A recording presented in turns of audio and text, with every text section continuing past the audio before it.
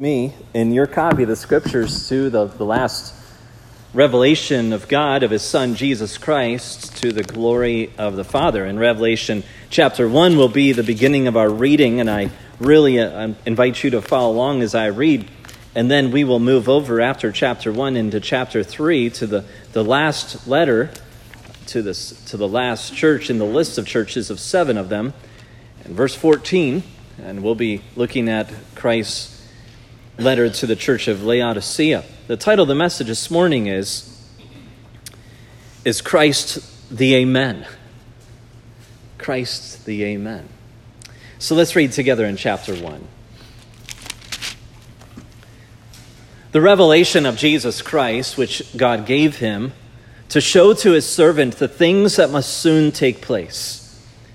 He made it known by sending his angel to his servant John, who bore witness to the word of God and to the testimony of Jesus Christ, even to all that he saw. Blessed is the one who reads aloud the words of this prophecy, and blessed are those who hear and who keep what is written in it, for the time is near. John to the 7 churches that are in Asia. Grace to you and peace from him who is, and who was, and who is to come, and from the 7 spirits who are before his throne, and from Jesus Christ, the faithful witness, the firstborn of the dead, and the ruler of the kings on earth. To him who loves us and has freed us from our sins by his blood, and made us a kingdom, priests to his God and Father, to him be glory and dominion forever and ever. Amen. Behold, he is coming with the clouds, and every eye will see him, and even those who pierced him, and all the tribes of the earth will wail on account of him. Even so, amen. I am the Alpha and the Omega, says the Lord God, who is, and who was, and who is to come, the Almighty. I, John, your brother and partner in the tribulation and the kingdom and the patient endurance that are in Jesus, was on the island called Patmos on account of the word of God and the testimony of Jesus. I was in the Spirit on the Lord's day, and I heard behind me a loud voice like a trumpet saying, "Write what you see in a book and send it to the 7 churches, to Ephesus and to Smyrna and to Pergamum and to Thyatira, and to Sardis, and to Philadelphia, and to Laodicea." Then I turned to see the voice that was speaking to me, and on turning I saw 7 golden lampstands. And in the midst of the lampstands, one like a son of man, clothed with a long robe and with a golden sash around his chest. The hairs of his head were white like white wool, like snow. His eyes were like a flame of fire. His feet were like burnished bronze refined in a furnace, and his voice was like the roar of many waters. In his right hand he held 7 stars. From his mouth came a sharp 2-edged sword, and his face was like the sun shining in full strength. When I saw him, I fell at his feet as though dead. But he laid his right hand on me, saying, "Fear not. I am the first and the last and the living one. I died, and behold, I am alive forevermore, and I have the keys of death and Hades. Write, therefore, the things that you have seen, those that are, and those that are to take place after this.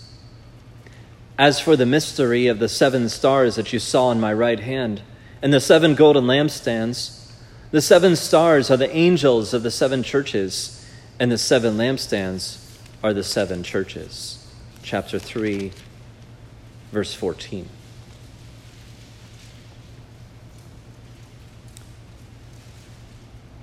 And to the angel of the church in Laodicea write, the words of the Amen, the faithful and true witness, the beginning of God's creation.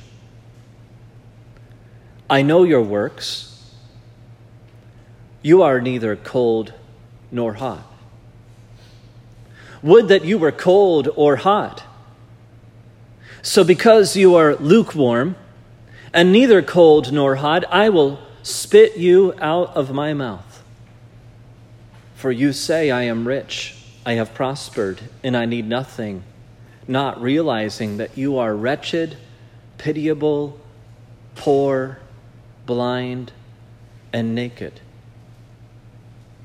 I counsel you to buy from me gold refined by fire, so that you may be rich, and white garments, so that you may clothe yourself, and the shame of your nakedness may not be seen, and salve to anoint your eyes, so that you may see. Those whom I love, I reprove and discipline, so be zealous and repent. Behold, I stand at the door and knock. If anyone hears my voice and opens the door, I will come into him and eat with him and he with me. The one who conquers, I will grant him to sit with me on my throne, as also I conquered and sat down with my Father on his throne. He who has an ear, let him hear what the Spirit says to the churches. Thus says the word of God. Would you pray together with me? Father, give us eyes to see the words that you have given to us. Give us ears to hear the voice of Christ. And our heart's prayer this morning is that every heart hears the voice of the shepherd this morning and then keeps the word. Oh, amen. Faithful, true witness, the beginning of God's creation, exalt yourself. Stand here in the midst of us. As we behold you, let us respond in obedience, submission, hot-hearted devotion. And let us hear all that you have to say to the churches this morning. In Jesus, in your name we pray. Amen. Well, lukewarmness is not a disease.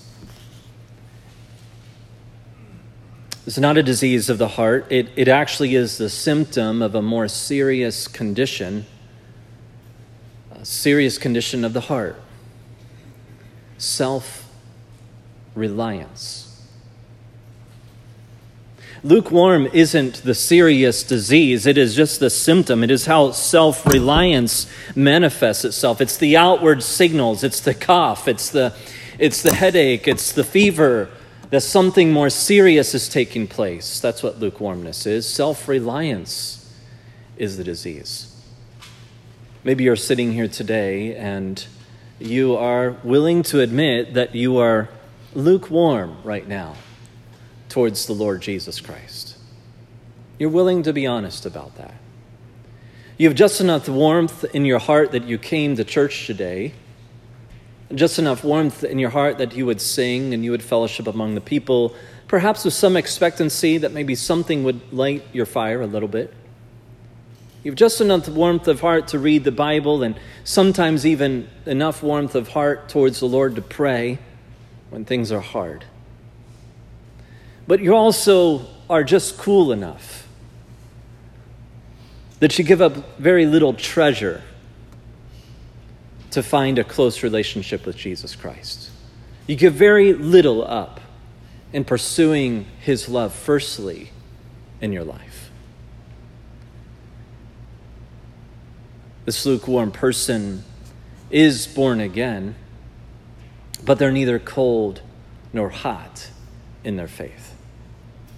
And probably as one would think about how this has happened to us, there's probably not a time or anything we can really put our finger on. Here's where I began to become lukewarm.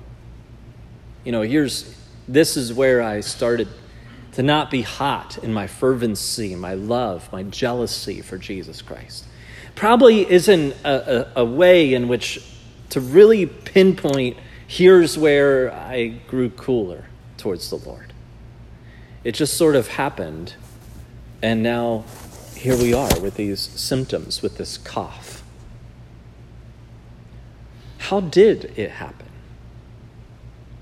How did this complacency, how did this apathy settle in and become an acceptable mode of operation? How did it become my attitude of living? How did I get lukewarm?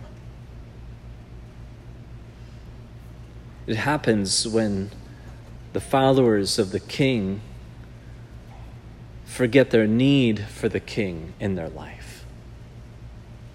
It happens when believers, when followers of Christ forget that they need Jesus and they need him to be their King, their commander, their Lord. It happens when we become too confident, when we become too comfortable, and sometimes even too successful at making things work without Jesus Christ. And so we come to believe that we can make life work by our own self-reliance.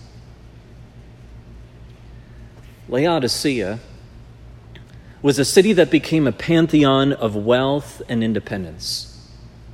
It, like some of the other previous cities that we had mentioned, had suffered a series of devastating earthquakes. One was in 16 AD, and then one later, I think around 60 AD, which would have been within a generation of this writing of this letter. And this city was decimated. It is told that really nothing was left standing in this beautiful and opulent city. If you've studied Corinth with its manufacturing of brass and its opulence, its luxuriousness, Laodicea was similar in its prestige, its prominence. So wealthy was Laodicea that when it was leveled by this earthquake and the Roman Empire said, here's some funds and, maybe in our vernacular, FEMA and whatever, to rebuild your city, Laodicea didn't touch a single coin from the Roman Empire. Instead, sought after the treasure in their own banks and rebuilt their city from the ground up. A very wealthy city. But it seems that this self-reliance, even of the culture of we don't need Rome. I mean, we're part of Rome. We'll be part of it, but we don't really need Rome's wealth. We don't need Rome's money to rebuild. It seems that the culture of the city became the culture of the church. Is that possible, by the way? I think this is a demonstration to us here that the church can very much, instead of become contradictory to the world, can become companions or become an imitation of the world. Not necessarily in significant things like compromised truth. Not necessarily in things that become culturally necessarily acceptable, but in the spirit of pride, in the spirit of self-reliance. So it seems that Laodicea is established here as this last letter culminating, and it really is interesting because if you were to put a needle or a scale of churches, of the 7 churches, maybe you would put some hot ones at the beginning like Philadelphia. That's hot. And some other ones like the cold ones like Smyrna, on the other side of the scale, the other side where the gauge is and the needle swing. And then maybe Laodicea, put it as number 4, in the middle of the 7 churches, to represent the lukewarmness. But I would like to just draw attention to suggest to you that the letters of the churches may even be building towards this final word that if you say, hey, God, I praise you, I'm hot. Or if you say, God, I repent, I'm cold. But if you don't recognize you're neither one of those, then Jesus is making one last appeal to the church and saying there's another category of believers out there that you might fall into. And actually it might be the spirit of the church, not just an individual, but it becomes the spirit of the church. Do you recognize, believer, brother and sister in the Lord, that the church's growth in Christ is impacted to the negative or the positive by your individual growth in Christ? The sum is not greater than the parts. So often we may dismiss our participation, our involvement, our partnership as just being an individual. Hey, I'm making this decision, but I'm thankful the rest of the church is faithful. But we discount the fact that actually that is an insidious disease that does, in fact, listen, sin never stops with one person. It invades and it is pervasive in people all around. We cannot stop the effects of sin, of our sin. And we wish we could. A lot of times we're like going out and trying to catch back, trying to sort of make amends, sort of at least do some control, some damage control from our own sin. But listen, when our heart is lukewarm towards Jesus Christ, it does affect others around us. Laodicea had no water supply of itself. It relied upon some aqueducts that had channeled its way into Laodicea from distances away. Laodicea, actually, these aqueducts remained standing for a very long time throughout the ancient history, because anybody that overtook Laodicea didn't touch the aqueducts because they wanted to keep them there so they could have a successful city. But by the time the water reached the city on these aqueducts, it had been heated by the sun and the stone and all that. It was, by the time it became the drinking water, it wasn't like the lush and rich rivers running through Ephesus. It was tepid and lukewarm. They didn't have the luxury that we do of ice, and coolers and even hot pots and coffee makers to make things hot. They just had this water that they would drink. Not only the culture was reflected in the spirit of apathy, complacency, lukewarmth of the church, but even its geography, its typography was also an illustration of the spiritual lukewarmth of the people. This church had a very faithful leadership in it, and Philemon's son, who the Apostle Paul writes a short letter to Philemon. His son is named Archippus, and it's in Colossians 4:17 and in Philippians chapter 2, if you want to look up. Paul has great reverence and great commendation for Archippus. And matter of fact, in Philippians 2, he begins with his address to the church of Philippi, and he says, "To the beloved Apphia and Archippus, our fellow soldier, and to the church that is in your house." This church had some faithful legacy of leaders in it, and yet somehow had grown lukewarm.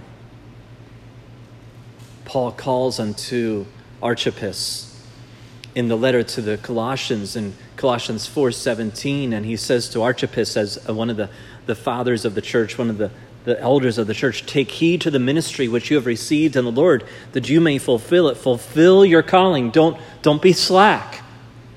Don't give up. Don't be weary. Don't be negligent. But fill up the calling of Christ as you lead his church. So this church had a history. It was a well-established church. It had all the reason to succeed. And yet when Jesus finds it here with this letter, he finds it lukewarm. Inherent within this text is an address about clothing.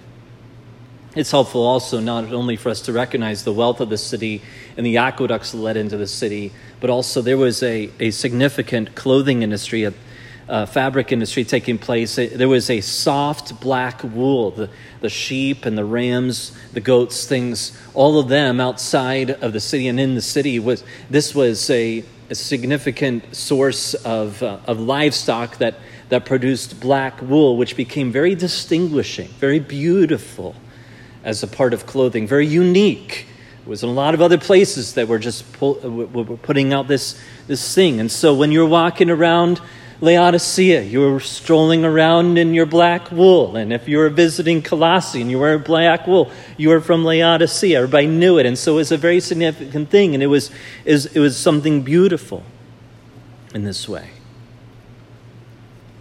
But Jesus comes to them and he begins with this self-revelation of some titles that are important for us to look at this morning.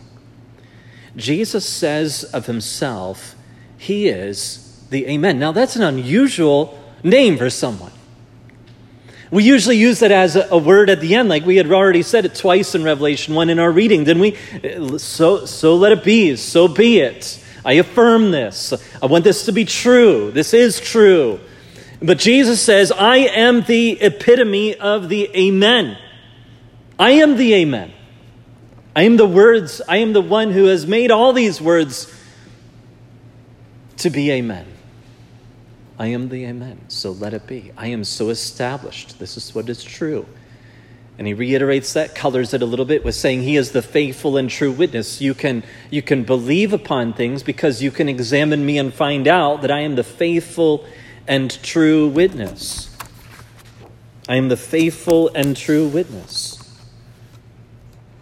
And how we know, at least in one way, that Jesus is the faithful and true witness is that Jesus has demonstrated that he is trustworthy, not merely by his death on the cross, but by his resurrection from the grave. Now, a dear friend of ours wrote on this passage some time ago. John Duck shared with me some of his writings on the book of Revelation. And when it comes to his comments on this title of Jesus, faithful and true witness, I find great insight and commend this to you, that there is the comment that Jesus is the number one ranking overcomer from whose perfect example all overcomers who follow derive their legitimacy. The reason why Jesus is able to say that he is the Amen, that he is the faithful and the witness, is because he says, look at my life. It is faultless. It is blameless. I am impeccable. So I am the Amen, and I am the faithful one, and I am the true witness.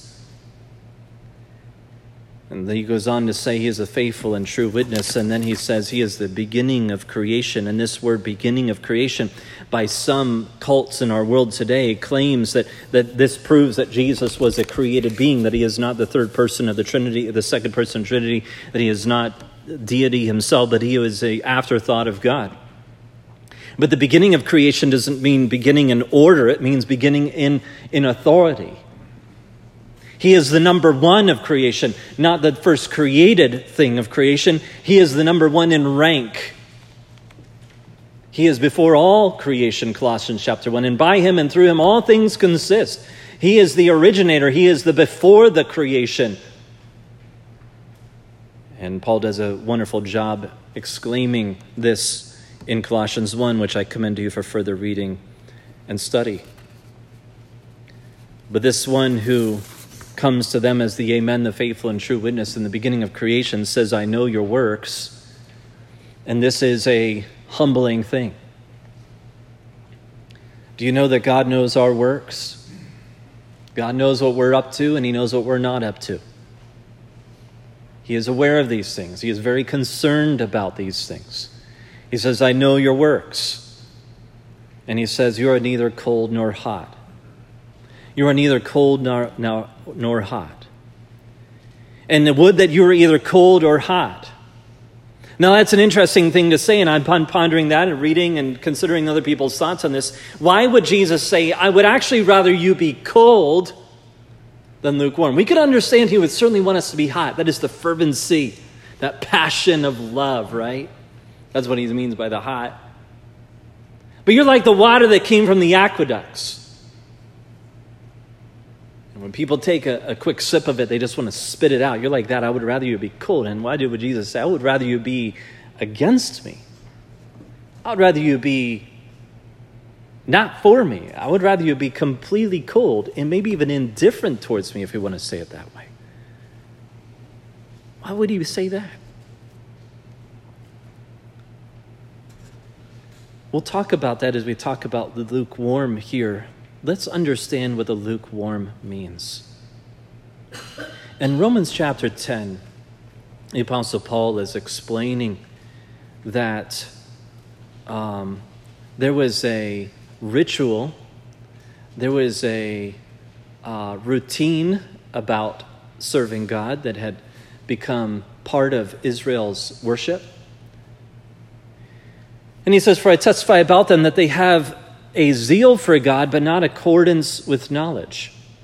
In 2 Timothy 3:5, the Apostle Paul talks about the times in which we're living, I believe, but that there's an appearance of true Christianity, but he says there are those who will hold to a form of godliness, although they deny the power thereof. So in order for us to understand more of what it means to be lukewarm in our love towards Christ, it may be helpful for us to contrast what is the opposite, what is the contrast to lukewarm. We notice in verse number 19 that Jesus offers the remedy for the sickness. In verse 19, the remedy to become something different, that it would be certainly hot, will be zeal. It'll be zeal. It'll be earnestness, if that helps. Zealousness or zealous sounds exactly like the Greek word for zealous.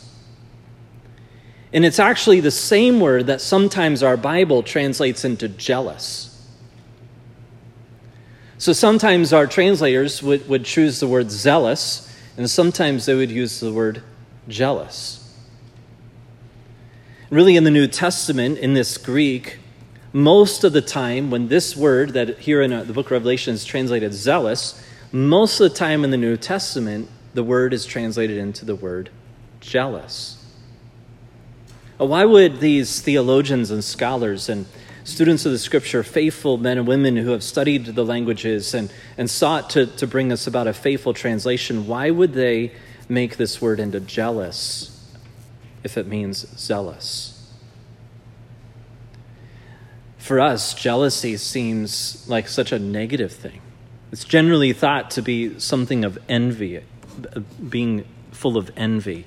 The Apostle Paul tells the church of Ephesus, stop being so filled with jealousy, strife, and envy.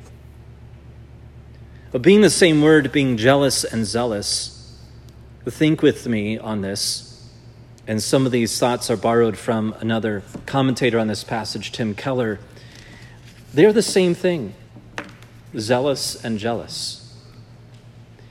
You see, jealousy is to set your love intensely on someone or something. It's to seek after this thing with all passion and with all desire, that everything else becomes excluded, everything else becomes secondary. Jealousy for this thing is an intense emotion set on a singular thing or a single person. So what is zealousness? It is that.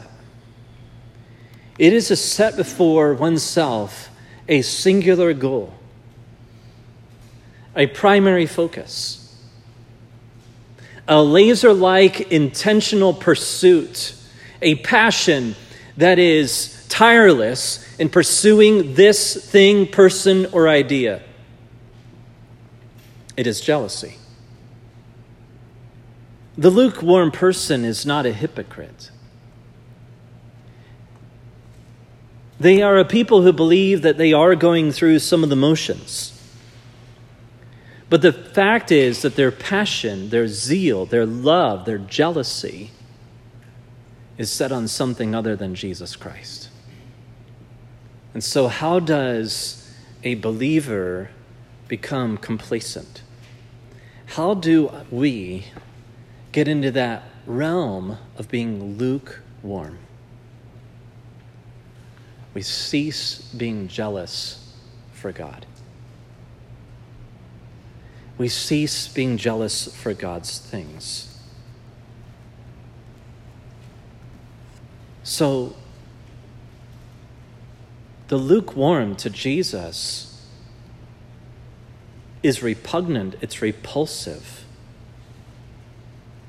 To Jesus, more than the cold. And the lukewarm, if you were to approach them, they would become insulted and they would be offended that you would even ask that are they a Christian? You say, I don't see fruit in your life. I mean, are you following Jesus Christ? I just wonder, how can I pray for you? I don't know that you're really holding fast to your confession. Are you really a child of God? And the lukewarm person is insulted by this. You see, the cold person will be honest about it. I don't want to have anything to do with Jesus. I never claimed to be a Christian. I'm still trying to figure it all out.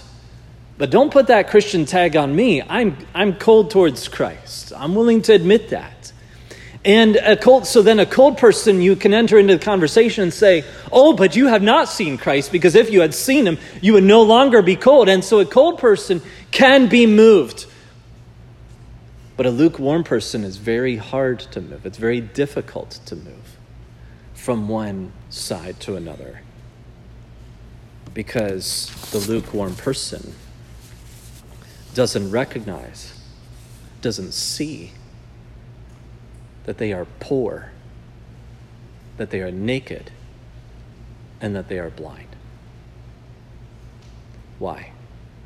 Because they have put on their own robes, they're trusting in their own wealth, and they view themselves through their own eyes only.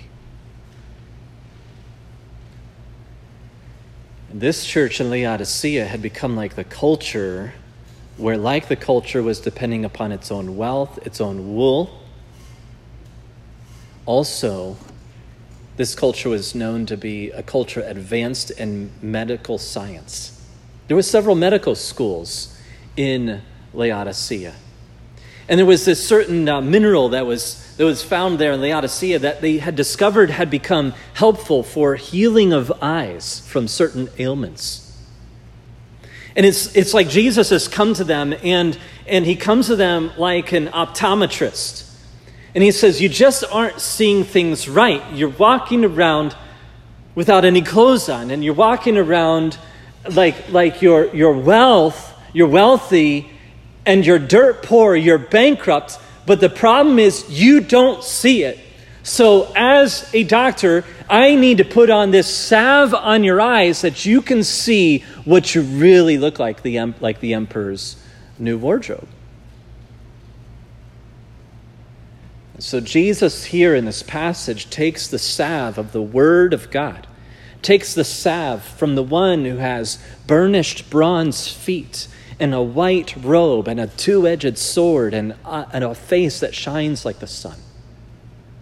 And he takes this salve of the Word, and what does he do to the people of Laodicea? What does he promise he will do? Now, there was previous churches where the wicked ones, he said, I will banish you. I will make you to lay down in the bed of your own sicknesses like the one who is named Jezebel among you. I don't want to have anything to do with you. And what does Jesus say to the lukewarm? And there's part of us that's like, ooh, I hope he wants to destroy them, because that's how God is. That's how Jesus is. He's the pure one. He's the righteous one, and he cannot stand. He's going to spit them out. What does Jesus do to the people who are lukewarm? Think on that for a minute before I share with you what the Word of God reveals. He does not pronounce judgment against them. against a lukewarm person. And you say here this morning, I've been willing to admit, I've been honest enough to say that I think I'm in that realm of lukewarm.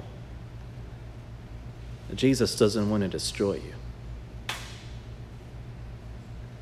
But you might think he does. It's wrong. What does Jesus want to do for these people? He wants them to see themselves how he sees them. And that's what he wants the lukewarm believer to see. Can we engage in the conversation by the word of God? Jesus is saying, for you to see what you look like, will you hear my words?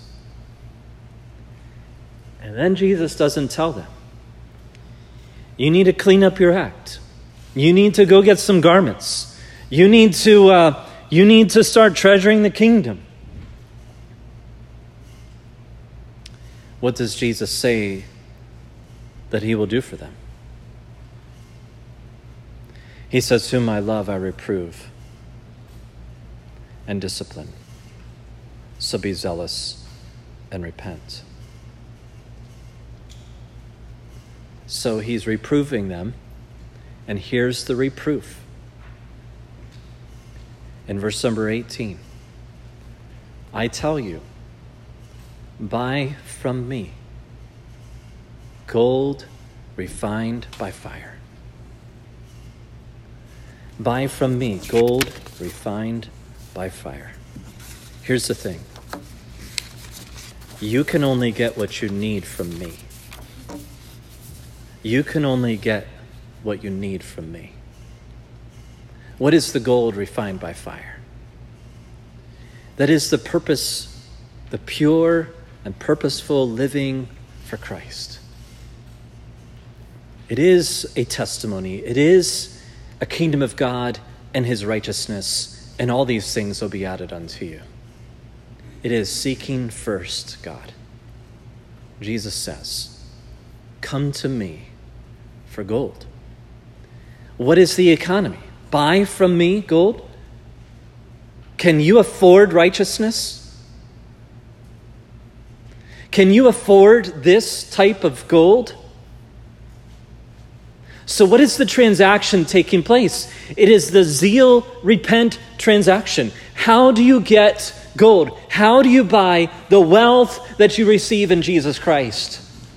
You humbly admit you have no commodity, you have no currency to offer to receive the purity of Jesus Christ. And you say to God, you're right. I am wealthy, and yet I am bankrupt. And Jesus says, you have to get it from me. The white garments, that is this purified conscience and heart, the casting off of self-righteous living. I'm not going to robe myself with my own righteousness, my own self-righteousness. I'm going to walk confidently. I'm going to walk humbly. I'm going to walk with assurance in the promise that I have been delivered from the rags, the stained rags of my sin and my putrid thoughts. And I'm going to walk in the purity and righteousness of Jesus Christ. I am no better than anybody else because the robes that I have, I didn't put together. And the robes that I wear, I begged to receive. I could not afford them. And so I am not better than my neighbor. And I'm not better than Betty Baptist. And I'm not better than anybody in all the world.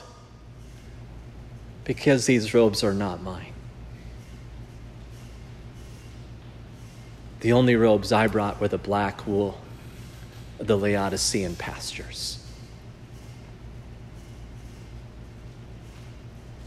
And the salve for the eyes.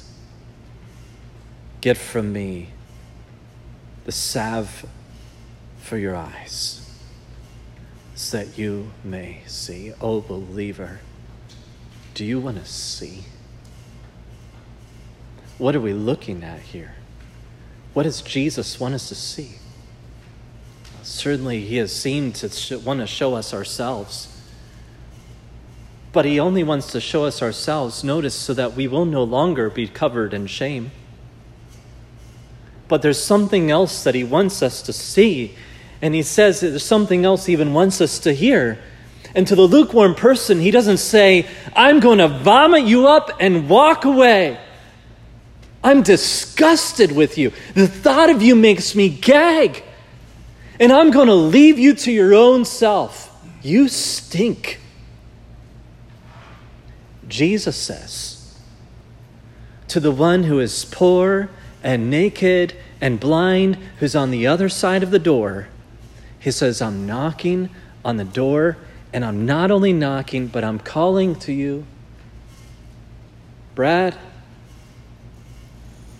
can I come in? Can we sup? Can we feast? I want to see you, but what's really important is you need to see me. I'm on the other side of the door. I'm knocking and I'm calling, and if you let me come in, though you're naked and wretched and poor and blind, miserable in all of it, I've got a wardrobe for you. I've got a treasure chest. And I have something to help you finally see my majesty. So what? What about his majesty in this passage is in this passage? Well, look at it. He says, to the one who conquers, I will grant him to sit with me on my throne, as also I conquered, and sit down with my Father on his throne. Notice here, again, I want to refer to John's comments on this passage. As John shared, this is an intimate gathering around the throne, and I would even say it's reflective of the intimate gathering that's around the table. He says, come in. I'm going to come in your door, but I'm not just going to hang out with you and watch the football game. I'm going to enjoy a feast with you around this table. I with you, he says, and you with me. Jesus is like just compounding this. Hey, I just want to make sure you understand, like, you're going to be with me and I'm going to be with you. Like, this is going to be a thing. But with this also, Jesus says, there's not just a casual familiarity, but there's a majestic splendor that's associated with me being in your company. And you've got to see this. I've got to apply the salve to your eyes. You've got to open up your eyes because I'm full of majesty and glory. But don't be so drawn back by my majesty and glory to forget that I'm also relational. And here in this passage, the comment is made in this way. I also conquered and sit down with my Father on his throne. You who conquer, you who are overcomer in me, will sit down with the Father, not just with Almighty God, not with this grand title of what one could think of as an impersonal God. But you sit down at the throne here shared by Jesus Christ, not just with the King of Kings and Lord of Lords, as if I could say just. Father, forgive me if any of that seems belittling. But you're sitting down on the throne with the Father, and not with the Father, but my Father, Jesus' Father, and then my Father, your Father. You're sitting down on the throne as family. There's your seat. What does Jesus want to show when he comes in the door? He wants you to behold his majestic splendor so that you would be awakened out of your lukewarmth. He also wants you to know that there's no need to draw back. Sit down next to him. Sit down next to the Father. Christ's voice isn't enough to just be heard. Jesus must be heard. Jesus must be heard. And so here in this passage we find majesty and we find fellowship. See, the lukewarm person has forgotten what it is to have this fellowship in the majesty. And Jesus says, I don't hate you for it. I'm not going to destroy you for your lukewarmth. But will you start listening to my voice? And when you hear my voice, open the door, and you'll never be lukewarm again. Let's pray.